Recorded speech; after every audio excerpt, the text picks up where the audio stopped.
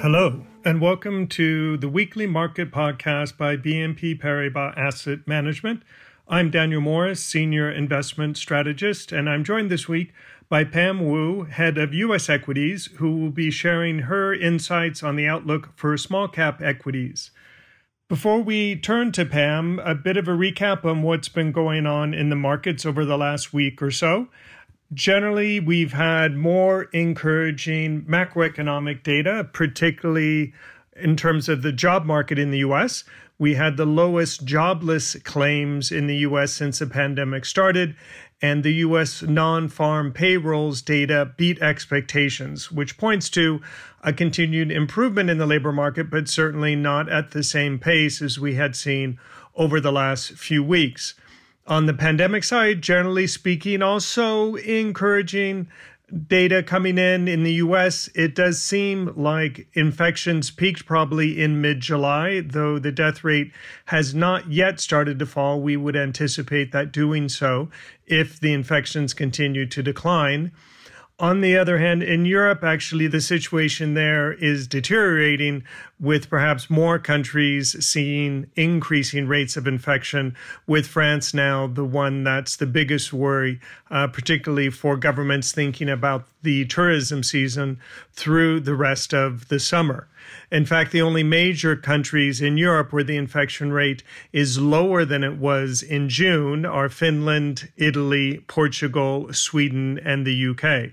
So all the others actually seeing higher rates of infection than we had in June.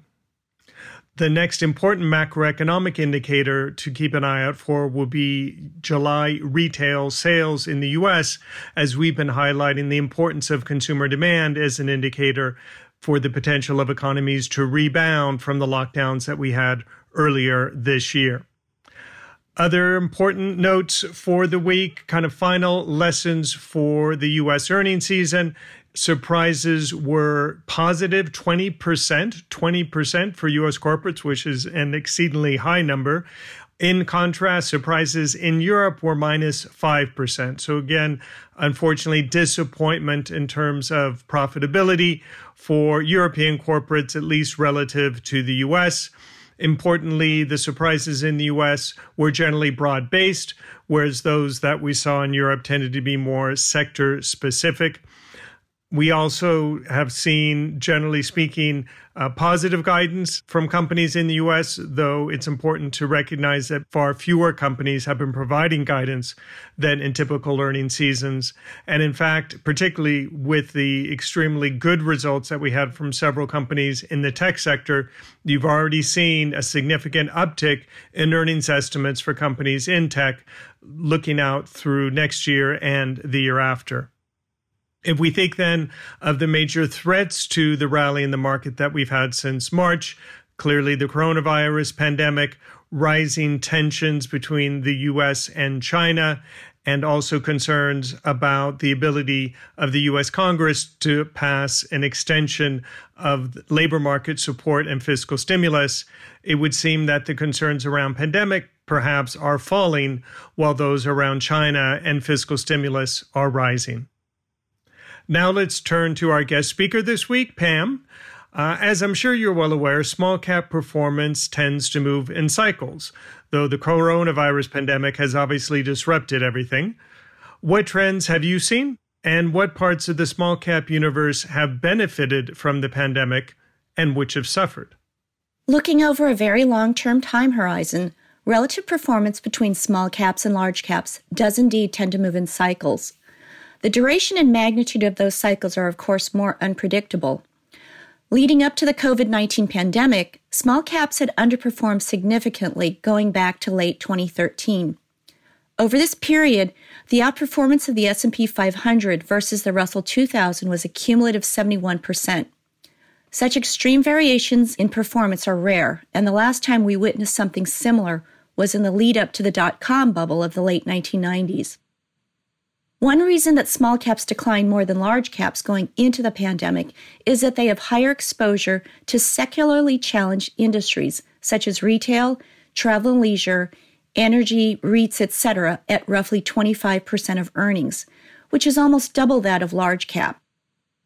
However, we believe a mitigating factor could be the deglobalization of U.S. manufacturing, which could benefit small caps with higher domestic exposure. Since the recovery in U.S. equity markets in March, propelled by the rapid response of governments globally in the face of this crisis, the small cap index is 56% above the March lows versus a 40% gain for the S&P 500.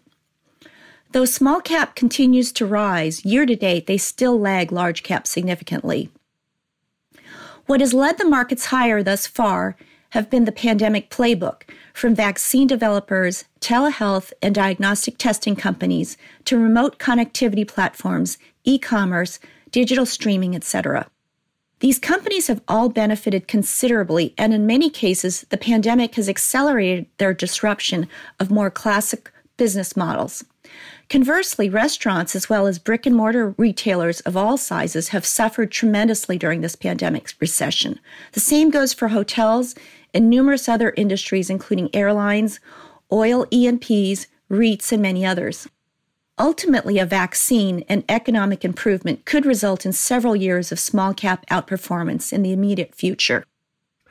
I discussed the U.S. and European earnings seasons in the introduction, but I'm interested to hear from you what profitability has been like for small caps in the first half of the year.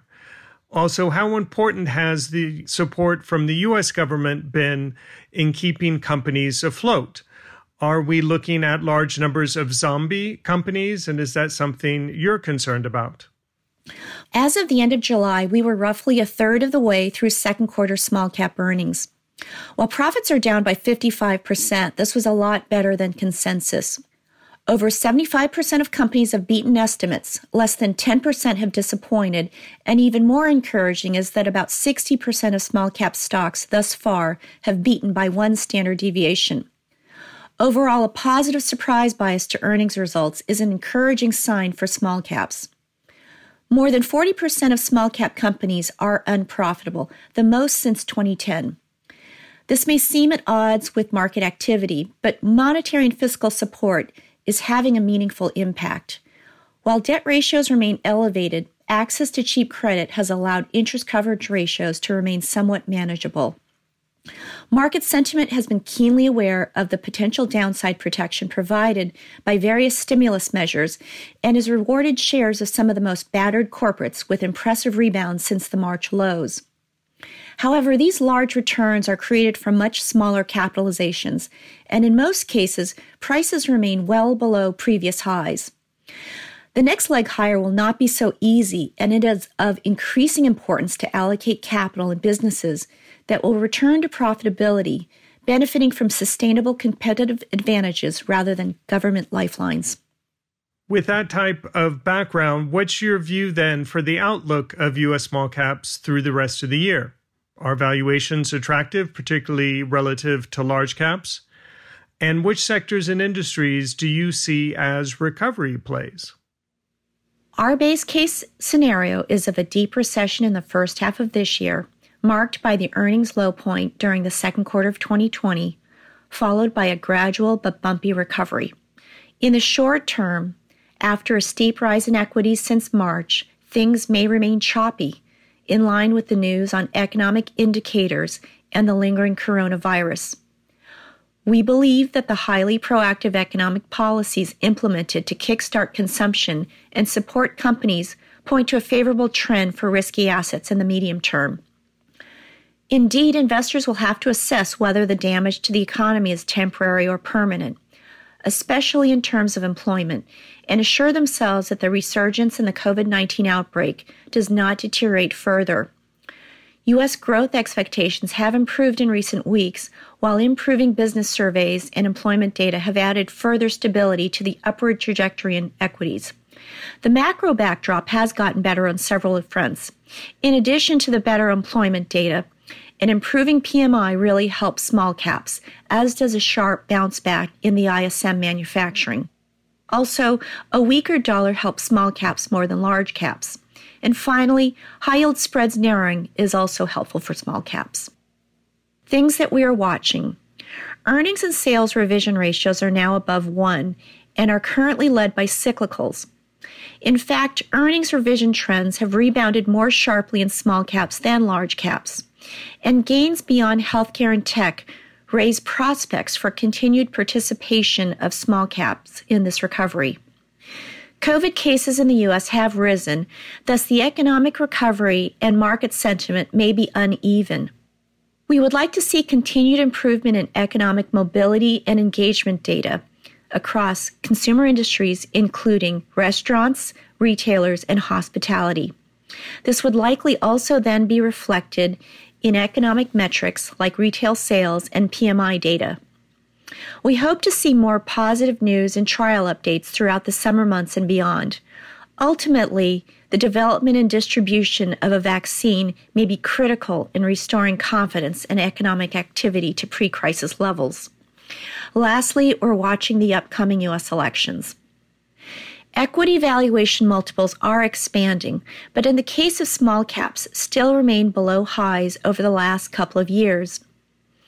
With poor visibility on near-term earnings, it may be more instructive to compare valuations between market cap segments. In fact, small caps are the cheapest they've been to large caps since 2003, and now stand in the 14th percentile over multiple valuation metrics, which has historically led to a stronger relative performance over the next 3 to 12 months. As the economy reopens, we expect select cyclical sectors may do well as the performance gap between the winners and the laggards remain high. Some of the more compelling risk-reward come from unloved cyclicals, including industrials such as machinery and commercial services, retail, restaurants, and industries tied to travel and leisure. We also think medtech will do better as elective procedures begin to reopen again. Of course, everyone's attention is increasingly turning to the U.S. elections. What would be the implications of a Democratic sweep for small-cap stocks? Betting markets continue to anticipate a Biden victory in November, and odds are pointing to a full Democratic sweep as increasingly likely. Although Biden's agenda calls for higher corporate and income tax rates, we believe the risk of tax increases in the context of a struggling economy may take a back seat, while issues such as stimulus to fight against COVID, racial inequality, and China trade policies will likely play larger roles. We compared the performance of the 11 major GIC sectors on a relative basis versus the small cap index to trends and expectations that Biden will win the presidency in the betting markets. Thus far, healthcare, technology, and consumer staples have all been positively correlated with Biden's winning odds, while financials, real estate, energy, communication services, and industrials have been most inversely correlated. This implies that defensive and secular growth are beneficiaries of a Biden victory, while cyclical value sectors are not. Since 1948, small caps' average annual performance during U.S. presidential election years was 12%, outperforming large caps by more than 200 basis points.